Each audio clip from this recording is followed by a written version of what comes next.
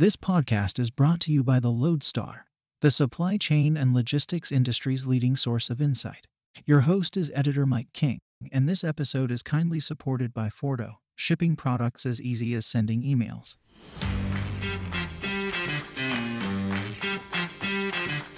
In this episode of the Loadstar Podcast, I'll be discussing short and long-term container markets in an exclusive interview with one of the world's leading shipping analysts, BIMCO's Peter Sand. Before Peter, I'll be joined by the Loadstar's guardian of grammar and common sense, Nick Savvides.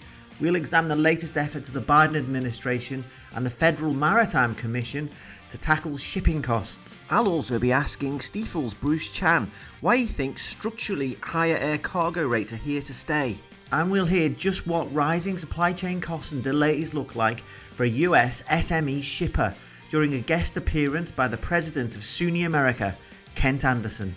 We've gone from a regular movement of about 6 to 7 weeks from Japan to over 4 months on our worst shipments at the moment. Hello everybody, I'm Mike King. Welcome to the Loadstar Podcast. I'm delighted to again be joined for this episode by the Loadstar's news editor, Nick Savvides. How are you doing, Nick? I'm great, Mike. How are you? I'm good. Nick, later on I'm talking to BIMCO's Peter Sand about the container shipping market. But briefly, what's going on with FBX rates at the moment? Is there any sign of heat coming off this market yet? Doesn't look like it. The inventories are still low in the US. The congestion is just as bad globally as it's ever been, I think. And there's no sign of that really ramping down to anything that would approach the normal kind of levels pre-pandemic. So I don't expect rates to come down. I don't think anybody does for the foreseeable future. You've been in touch with the Federal Maritime Commission recently. President Biden has now told the FMC to look more closely at liner shipping and the high costs facing US shippers. What happens next? Well, actually, it's already happened in the second week of July. The Department of Justice and the Federal Maritime Commission have signed a memorandum of understanding, and they're now looking to enforce the regulations that are already in place more rigorously, I believe. What is the problem over there? Is it just those ocean spot freight rates, or is it other things like detention and demurrage? So they'll be looking at all charges, all complaints, if you like, from any shippers. It'll be detention and demurrage. It'll be antitrust issues. So they're looking at whether the lines or the alliances are colluding, not just the shipping lines, though, also the railways, which effectively have a very narrow band of companies that operate on network in the US. And it's getting narrower. You know, there's consolidation happening, or at least attempted to occur in the US. So there'll be fewer and fewer companies to compete. Those higher costs are on the shipping side. Well, I'll talk to Peter Sand about this a bit later. But what's striking to me is that it's not just chaos at ports. Those bottlenecks are being driven inland, which is a great time to welcome Kent Anderson, who's the president of SUNY America, to the Loadstar Podcast today. Hello, Kent. Hey, good morning. Kent, we were talking about this off air, but can you explain to all of our listeners out there a bit about your company's business and how your pre-COVID logistics requirements were set up in terms of your usage of that trans-Pacific supply chain that we're all focused on at the moment? We're a small importer primarily from Japan. So we're a wholly owned subsidiary of Suniseki, Japan. We're a less than 100 movements per year company. We bring 40-foot, general purpose containers in from Japan.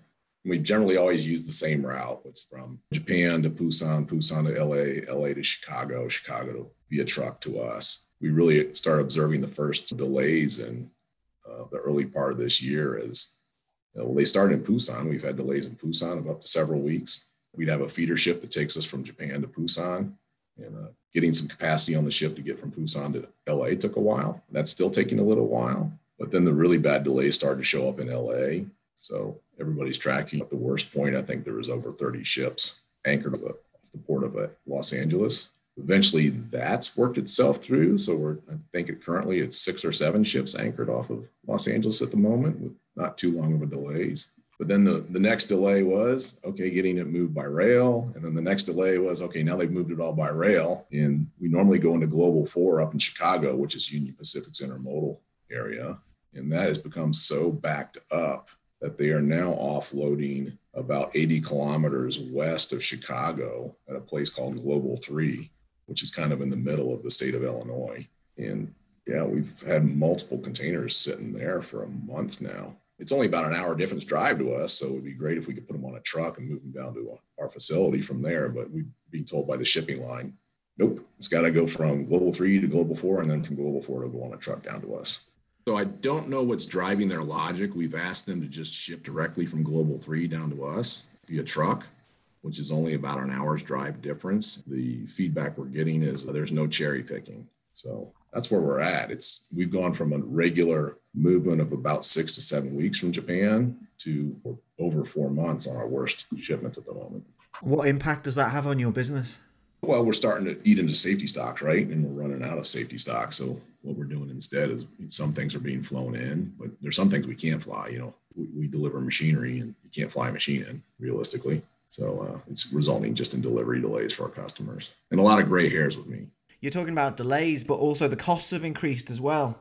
Yeah, I think we're probably doing a little better than your average company on the costs for these, sea containers, and that we have very long-standing relationships with our shipping line, so we don't bounce around. So we're probably an ideal customer if you're a shipping line because we're pretty loyal. So we have seen price increases, but they have not been so significant that it's causing us gigantic problems. Really, the huge problem for us is movement, like timeliness. Predictability is everything, right? Aside from all the delays, Ken, are there any other challenges that you found particularly frustrating as you've tried to resolve these supply chain difficulties? The lack of communication from the higher ups. I think the railroads, the shipping lines need to go into a very proactive communication mode so that smaller customers like us have a better understanding of how they're dealing with the situation. What sort of customer updates are you getting? What extra could someone do for you? Well, when you have a problem like this, so requirements within the system have exceeded the capacities within the system. So when you're dealing with something like that, the big question to be is how are you going to task organize in order to overcome this problem? And that's what I would be personally looking for from the shipping lines in Union Pacific. What efforts are you undertaking because you have extraordinary circumstances in order to get past them? Business as usual is not the answer. And I think if you look at the world supply chains, right, generally people set up their flows and then it's kind of fire and forget. Well, now we're more in a mode where something proactive is required. And I feel like people are struggling to come up with that proactive solution. There doesn't seem to be any extra capacity available in that system, whether you're looking at factories in Asia, if you're looking at the port in LA, whether you're looking at railroads or trucks, there's not enough drivers even. How are you planning for an extended period of higher costs and increased disruption? How will it impact your business? Are you looking at to try and reset your logistics system so to avoid this in the future, perhaps? Yes. So definitely looking at, the world is not static. The Panama Canal got expanded in 2016. If you were to visit the southern ports in the United States of America, Charleston, Savannah, the East Coast ports, there's been a lot of investment there. So one of the things we want to look at is, are we going into the right ports? So I definitely think we had some challenges with California working rules related to COVID. You take the combination of COVID, lack of workers at the port, maybe some union rules added plus California working rules. I think probably a challenging situation in California. So we'd like to look at possible other routes for the future. Can we come into Savannah, Charleston, and run with one of the eastern railroads up to the Midwest and totally skip the Chicagoland area? If you're ever driven around Chicago, it's an incredible amount of vehicles on the road. People's personal cars, trucks. I mean, Chicago is just, it's where all the railroads in the United States meet in Chicago. And when you go up there, you can just see it's an absolute logistical epicenter for the United States. Well, if we can come in on the East Coast, we might be able to avoid that entire bottleneck up there. So that's one of the things we want to look at in the future. So you're thinking about being more reliant on one of the canals? That would be, given the events of the past year, the last few months. Yes. Yeah. The choke points exist, right? No matter what you do, you got to choose your poison, right? Ken, thank you very much for joining me on the Loadstar Podcast. Thanks for having me. It is a great podcast. Nick, Kent was talking about shipment times there of 6 to 7 weeks for a box from Asia to arrive pre-pandemic, and that's now taking up to 4 months with no visibility at all about when the box might arrive. It's not really sustainable, is it? Not at all, but it's not just that. The shippers that I've spoken to, there's one called Alice that was in a story in the middle of July, that said she got charged detention demurrage charges, even for export cargo from the US, this was, even though her containers had been delivered to the port on time. The ship had been delayed, so the cargo was delayed in the port, but there was nothing that she could do about that. And then suddenly she finds herself landed with nearly $3,000 worth of debt, including actually payment for a debt collector for detention demurrage that she didn't accrue. Presumably this is something that the FMC will be looking at. I would think this is the sort of case that they would be looking at. The carrier in question has said they'll look at it too. But another thing that the FMC might consider is that shippers are actually not really wanting to come forward because of the fear of reprisals from the lines. They're already in a situation where they can't get space on board ships.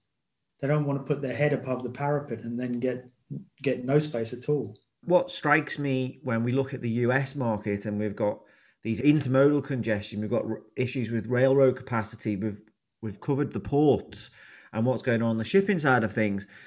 When does all of this end? When we've got inventories to sale ratios in the US are still very low, consumption levels are remaining quite high.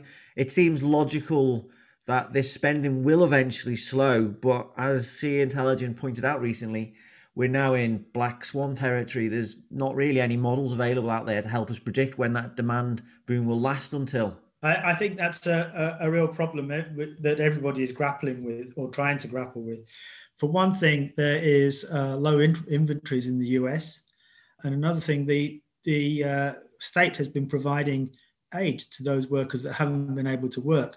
Well, in America, what I've been told on a number of occasions is that American consumers are very different from European ones. Europeans tend to save, Americans want to spend.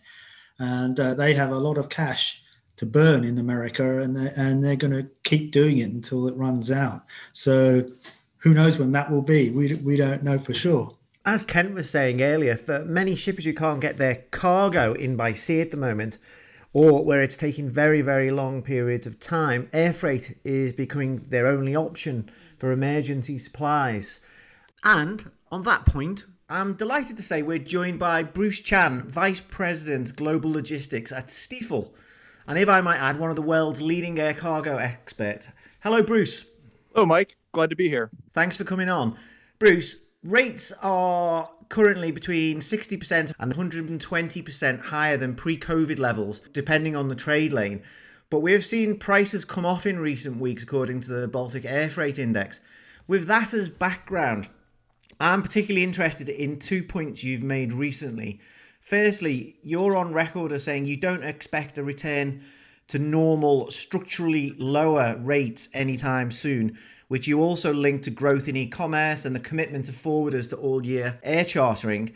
So I'm wondering, how does your view that sustained higher rates are here to stay marry up with your second point, which is that air freight rates are, for now, heavily coupled to passenger demand, epidemiology and port operations? I think you've got really two factors at play here, the supply side and the demand side. The supply side first, of course, we had a massive exit of capacity from the marketplace with the onset of COVID. And while we've seen some return of passenger demand in domestic air travel and short haul air travel, it really hasn't returned to anywhere close to the same degree on the long haul, wide body international flights, which is what, of course, makes up a large percentage of that transcontinental belly capacity that's so important for the freight markets. When we speak to our airlines analysts, when we talk to the companies, the shippers that we do our channel checks with, it seems like consensus is forming around a late 2023 or even 2024 normalization of global air capacity. So that's informing our view on supply there. On the demand side, You pointed to one of the issues with port congestion, with broader supply chain congestion, and with really just the broader disruption that's going on in global supply chains right now. When we think about shippers that are trying to or struggling to normalize their inventory levels, when they're dealing with all of these episodic disruptions, they're really going to use high service, high speed modes to try to make up some of the difference. And of course, that's where air freight comes in. And in some cases, with high value goods, with critical process components, if slower modes and cheaper modes like ocean freight are backed up, they may have no alternative but to rely on air freight. So I think that's more of the cyclical demand piece. And then finally, as you pointed to on the structural side, we've got some secular trends that are going on right now, particularly with e-commerce, that are changing the way that goods are being moved and consumed. We're seeing smaller inventory batch quantities get pulsed into distribution centers and fulfillment centers in order to meet this exploding e-commerce demand. And I think that's also fueling a lot of the demand side growth in air cargo that we're seeing as well. And you're seeing these high freight rates, they're going to carry on right through the traditional Q4 peak. So we're going to see increases from having a little bit of softening recently. We're going to see another peak coming through Q4, maybe into next year. Yeah, that's our baseline assumption for now. Obviously, it's a little bit precarious trying to predict the way that anything is happening right now in the freight and supply chain markets. But I think what we're seeing now is your typical summer lull. But we anticipate that will accelerate again as we get into the back to school ordering season, because, if you recall, we didn't have a back to school season in August of last year. So you have a lot of families, a lot of kids that are stocking up for the first time in, a couple years. So we anticipate a pretty healthy demand. And then that leads us into the fourth quarter holiday peak season again, which by all accounts seems like it's going to be fairly healthy, although we're still pretty early in that process. So I think if we see this capacity tightness continue into another high demand phase, that could take us into the Lunar New Year of next year once again. One of the things we've seen this year, Bruce, in terms of capacity on the supply side of that equation is the introduction by carriers of passenger freighters, or preighters as some people are calling them. These aircraft are a lot less efficient for freight compared to freighters, and a lot more costly.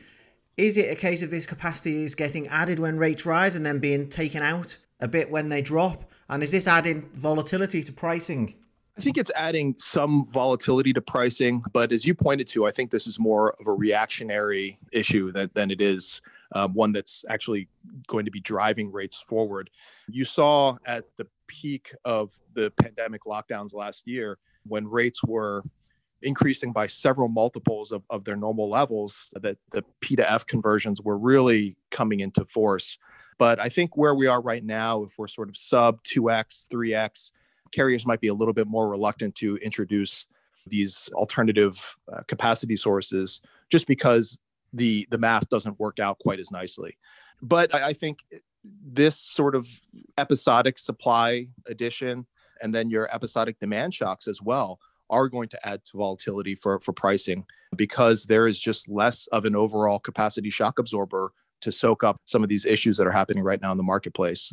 So I think it's adding, to answer your question, a little bit of volatility, but there are many other sources that I think we should be more concerned about. And Bruce, finally, later in this podcast, we'll be looking at how US demand over the last year has been a key driver of container shipping markets and global container trade growth. Are we also seeing an element of the US market weighing heavily on the air cargo market? As in, are US shippers sucking in extra capacity because they're simply willing to pay a bit more to get their products into the US on time when they need them to keep those supply chains open? Yeah, I think so. And when we look at the global GDP growth quarter by quarter, I think what we're seeing is faster growth in the US than in other parts of the world, especially when you look at it on a 2-year stack. So what's going on in 2021 versus 2019 or even 2018. So that may have to do with a faster recovery and a faster vaccination rate in the US than in other geographies. It may have a lot to do with the substantial government stimulus that came down earlier this year and last year as well. So I don't know if that normalizes at some point, but current trends I think are pointing to faster growth right now in the US than in other places. And I would expect that to draw capacity to the US as opposed to, again, some of the other regions of the world. Thanks for joining me, Bruce. My pleasure, Mike. Great to be here. And thanks to you, Nick Savvides. Thank you.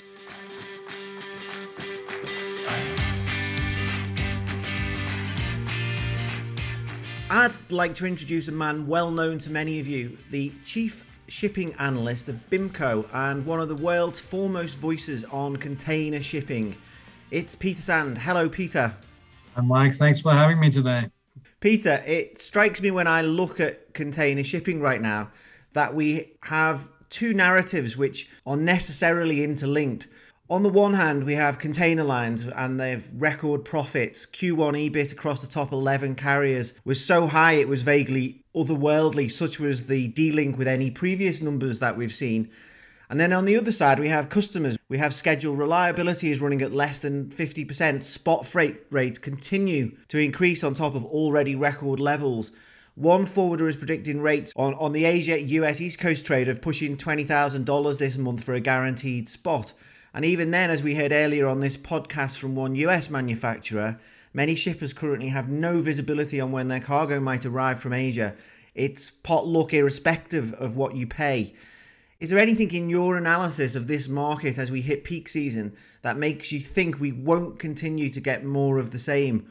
Or is it possible that things could even get worse for shippers and possibly even more profitable for carriers? Well, as many of our members are on the carrier side, I think they are really in heaven right now. You mentioned the profitable market indeed, and focusing on what has just happened recently in the market. We just passed the mark going into the 1st of July, and that saw pretty steep increases from GRIs being pushed by carriers to the extent of $2,000 knock up in terms of the spot rate from Far East to Europe, now reaching no less than $13,000 a day on average, that is. But more importantly, of course, when I look at freight rates, I tend to put some attention to the spot rates. Of course, they do take a lot of headlines, but most emphasis I would put on the long-term contract market. On Far East to Europe, we actually did see also quite a knock up in terms of the contract rates going from 3,800 per FEU to 4,800 per FEU. So that's plus $1,000. And if carriers are capable of signing a lot of deals at those elevated levels, I think they are not only preparing themselves for a sweet spot for the rest of the year, but this goes into next year as well. And basically, as we also put a bit of a future scope on today's talk, Mike, it's fair to say that 2021 will be a record high for profits, but carriers are building to make 2022 as well as a good one. We'll come back to where we think rates are going and schedule reliability are going as we look forward. But if we can just rewind slightly, when you look back at the past year or maybe just over a year, are you looking at this market as being rather uniquely driven by the nature of demand during the pandemic? Or could lines and maybe their intermediary parties have managed things slightly differently in terms of the supply chain and capacity and coped with all of this in a better way? Two words: carriers are doing whatever they can to bring and add capacity, cargo carrying capacity into the market because of the money you're capable of making right now. But the other word would, of course, be that fiscal stimulus provided by Capitol Hill to the American consumers.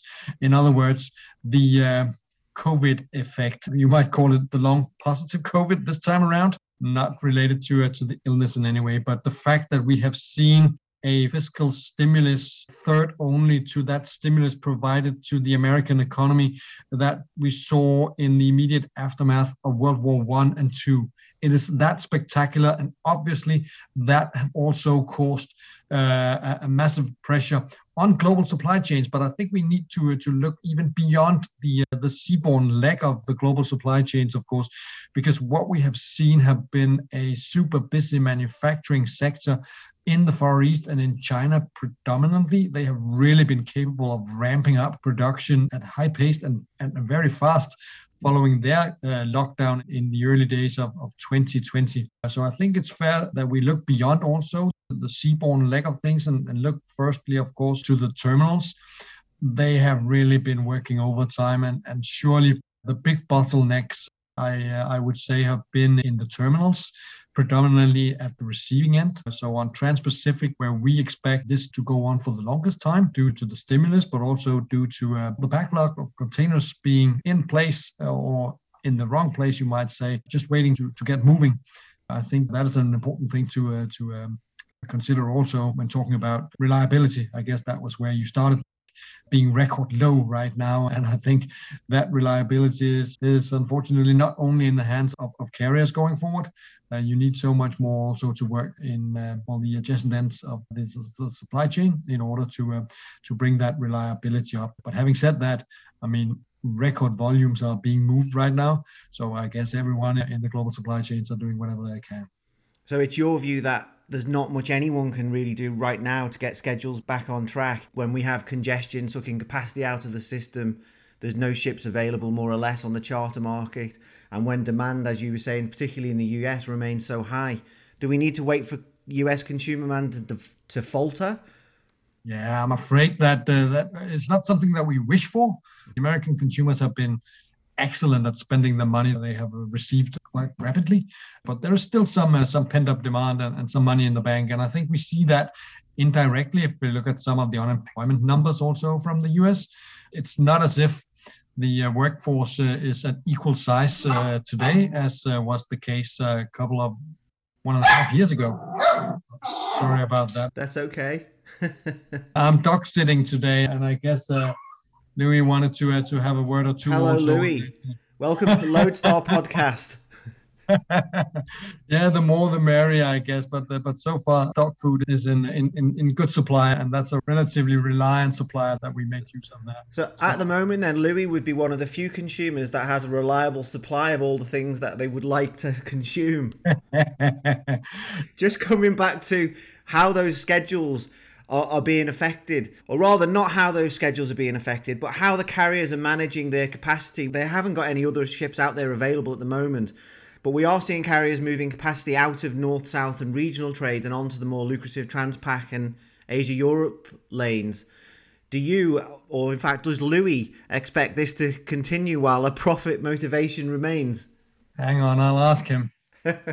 Yeah, what he's trying to convey now is that the tendency that we see for carriers to add more capacity to the most profitable trade lanes is a natural development. Obviously, they need to make sure the key clients are still getting the support from carriers that they can count on. But I'm absolutely sure also global shippers are painfully aware of the fact that the shippers are doing whatever they can in order to increase reliability, but there's only so much more you can do to that. They are working from one state of emergency to the next. Most recently, of course, Yantian rings a bell to many of us. That was the most recent disruption on top of so many others. That was a good example of some key carriers letting their clients know more about the situation, letting them know that we omit calling Yantian for a certain period of time on these routes, getting them insights into the super difficult challenge of managing a global network of container ships and making everyone happy at the same time. So getting back to north-south trades, I don't think we're seeing a large-scale disruption in terms of north and south ships being deployed on Trans-Pacific, but surely we are seeing something, and we're also seeing smaller ships than usually. I think only last week a Panamax ship-sized trade lane was being set up from the Far East into the US East Coast. So that's just one example. I was looking at that transatlantic trade, and I describe that as traditionally flaccid, but stable would be another word that you could use. Mm-hmm. But we've seen even there this year, the rates have been spiraling. Yeah, and I think that is the interconnectivity of the whole global supply networks. They start in one place and then they basically have knock-on effects to every other trade lane. I started pointing to the fact that we now see an average freight rate of 13,000 into Europe. But if you look at the demand from Europe out of Far East, it's not impressive, to say the least. If we balance out the COVID year and go back to a 2 year that we have spent now since 2019, we're looking at only demand growth into Europe from the Far East around 3%. And that itself, of course, does not require $13,000 per FEU.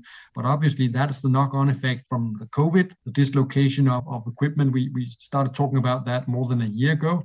But it's just been one of those developing stories that have stayed around. And basically the main cargo out of the West Coast of the US right now is air, because of the fact that they need to reposition those empties ASAP in order to get those boxes back to the Far East. And obviously the transatlantic, which used to be very stable and slightly boring. I mean, not many people tend to talk about the transatlantic trade up until now, when all of a sudden freight rates are also increasing on that one.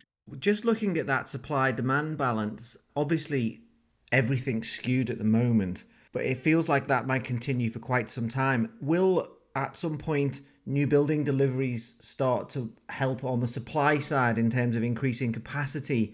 You know, how do things look for 2021? And if it's not going to make any difference this year, when will it make a difference? What would make a real difference to adding capacity would be something as simple as putting higher speed on those trade lanes. But obviously that would only increase the cargo carrying capacity at sea. And if we still got clogged up terminals at the receiving end of the trade lanes, we would not be in a better place. So I guess that is also one of the reasons why carriers have basically maintained the same number of ships in the same rotations. But obviously, if we talk about nominal capacity, right now we're approximately 60% into to what we expect to be delivered for this year alone. For the full year, we will have a number around 900,000 TEUs being delivered. That's a little bit more than 3% on top of what was around last year. For 2021, it looks even better, slightly below that 3% mark. But then we are getting into 2023, and where those ships being ordered rapidly now. We're having a 14-year high, I think, in terms of container ship orders being placed at Far Eastern shipyards, and they will be delivered, most of them right now, in 2023 and in 2024 also. That looks like a fleet growth at that point in time around 5%. So that will at least add capacity to some point. But I think in many ways, it's not as if the container shipping sector have been lacking capacity up until now. So I know it will take time to unwind this very special moment that we face right now, and it takes super long time to unwind something that's clogged up on a global scale like this. But I think carriers are bracing themselves for the impact of the many orders that they see right now coming in 2023 and enjoying a couple of more years with low nominal inflow of capacity. You mentioned earlier about the important role of US consumer demand and also the ability of Chinese manufacturers to meet that demand, essentially. Is that the key relationship in this whole pandemic year of container shipping? Is China being the big winner, and is US consumer demand being the big driver? Is that a fair reflection of how you view it? Very much so, and just to add a few more words to it, because at a crunch time like this, obviously so many people, especially on the import and retailer side, talk about making those supply chains more resilient, as they seem to find themselves failed by the just-in-time shipments that doesn't arrive. So will the global shipping networks look different once the dust settles from this crunch? I doubt it, despite the fact that so much, say, mental brain power is put into thinking, could we do this differently? Could we reshore? Could we nearshore some of the manufacturing? Could we perhaps set up our next production facility in Vietnam instead of China? I think what we have seen in the past year has been China really flexing its muscles. They are the best at producing these containerized goods, and their supply chains are just set up even to service a demand surge like we've seen here from the American consumers.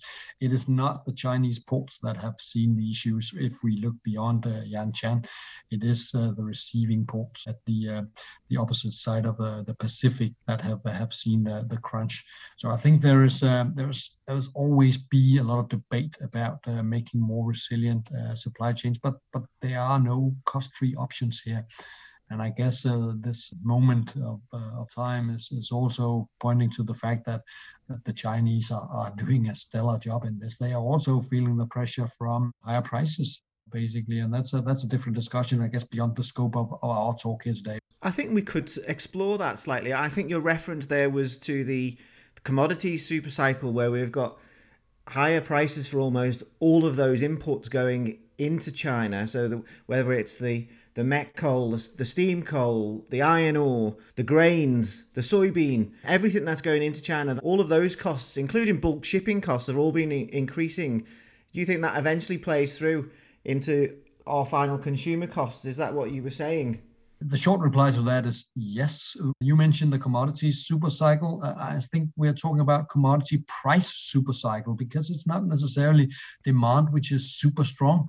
It is an abundance of liquidity that have nowhere to go, but finding its ways into to buying iron ore futures and stuff like that. But in the real world, what we see also in terms of goods being exported out of China and bringing us back to the container shipping market, they are also facing higher production costs. Steel is up by a huge margin from what the steel cost only, say, half a year ago. And even though more than half of the world's steel is produced in China, higher steel prices in China also impact, of course, the production cost of these things that leave the manufacturing hubs. So in the end, it might actually be that the money that has been poured into the bathtub in abundance, making that bathtub flowing over, means that inflation have shown its ugly face in many different places. Knock on wood, the US Fed is still confident that this is only a temporary phenomenon. I have been outspoken about that also being a temporary phenomenon up until recently, but it's puzzling now that we see this steady high level of freight rates, which at some point in time, obviously as that cheap as seaborne transportation is, at some point in time needs to be passed on to the end consumer. And I guess that could be an early omen also of the cost increases that we're also likely to face once a full decarbonization of not only the seaborne supply chain, but the global supply chain is likely also to hike prices for the end consumers. I was looking at some PMI data actually yesterday, and that was indicating that we're already seeing some rising input costs feeding through into final pricing. Just going back to the demand element that we've discussed and how that's changed over the course of the pandemic, the way that we've been spending so much on products as opposed to services. I was lucky to catch some horse racing recently, and it was busy. Maybe this is the start of that switch to services rather than products. And I put a few failed bets on. If you were placing a bet, when would you say shippers could expect a major softening of rates? Or should shippers be planning around a container shipping market that's consolidated and in which the major players are more actively acting in their own interests and avoiding the rates wars of the past to keep rates at elevated levels? I think shippers should brace themselves still for the peak season that is extended this year. It's already here, to be honest, as many shippers have pushed forward and front-loaded cargoes, if possible, at all, because you cannot miss out on the biggest season of them all, the Christmas season. And it may seem like a long time till Christmas with 30 degrees Celsius outside my door here, but that's basically what we're talking about right now. So I don't do much betting. I only do betting on horses, basically, when being in good shipping company in Happy Valley in Hong Kong. That's really a spectacular show, but I failed to win on horses. But my thinking around the container shipping market is that we are very close to peak conditions here. We have seen volumes being moved at record pace. The US Retail Association, I think, expect record volumes to arrive in July. And we have already seen limited knock-up on freight rates also in early July. So our expectations are that high freight rates, predominantly the spot market, will stick around throughout the peak season. Then we will start to see some kind of softening in the rates as we approach the Chinese Lunar New Year. And it's a long way from now, but still, any season obviously brings around also what any season does. A bit of higher freight rates, shippers also front load ahead of that. But as I mentioned earlier here, we could see this to unwind over the coming 12 months. It may seem as if a long way ahead. Can't they just get rid of those boxes and make them move ASAP? Do they have to spend 365 days doing that? Yes, is the short reply to that, because they never catch a break. Some of those ports need basically no boxes arriving for 2 months in order just to clear the backlogs. But I think at the same time, we realize that a record high number of boxes are being moved. So everyone around the supply chain is doing whatever they can. But right now, I guess they're coming short of expectations, and that's flowing over into high freight rates, which will stick around throughout the peak season and then only start to soften perhaps as we move towards the end of the year. You covered prices there. So on reliability, your point seems to be that maybe there's a break first quarter of next year for Chinese Lunar New Year. That might give people a chance to try and reset, although we did say that this year also. Really, we're looking at least into maybe the second quarter of next year before we might get that return to something that looks more normal in terms of reliability. Yeah, that is what I try to point to. I could see also just a little bit of work being done already, perhaps in the fourth quarter of this year, if it plays out basically along those lines that you suggest here, that people start spending money, not perhaps only on horse race betting, but also on traveling, at least domestically, spending money on something else than goods. That will give carriers and the whole supply chain a chance to clear out some of the backlogs and try to work with those issues with unreliability that have caused also, I guess, many issues in that infamous love and hate relationship between liners and shippers. And obviously I can fully understand those shippers that are scratching their heads and complaining about poor reliability and very high prices, but the carriers have no choices but to do that right now. At some point in time, I guess it will be payback for the shippers, but we can also look back at the previous decades where it was all the other way around, where shippers punished the liners every day for having added too much capacity too early into the market, so they were getting dead cheap freight rates. But Q4 potentially the first light at the end of the tunnel for some kind of normalization, and then really pace, fingers crossed, when we reach the second quarter next year. Peter Sand, thanks for joining me on the Loadstar Podcast. My pleasure, Mike. Thanks for having me. Great podcast. I'd like to thank our sponsor Forto for supporting this episode. An additional shout to the Baltic Exchange for giving us exclusive access to their fantastic range of regulated indices. And a big thanks also to my editing team, Tom Matthews and Karen Ball. Thanks for listening, everyone. We'll be back soon.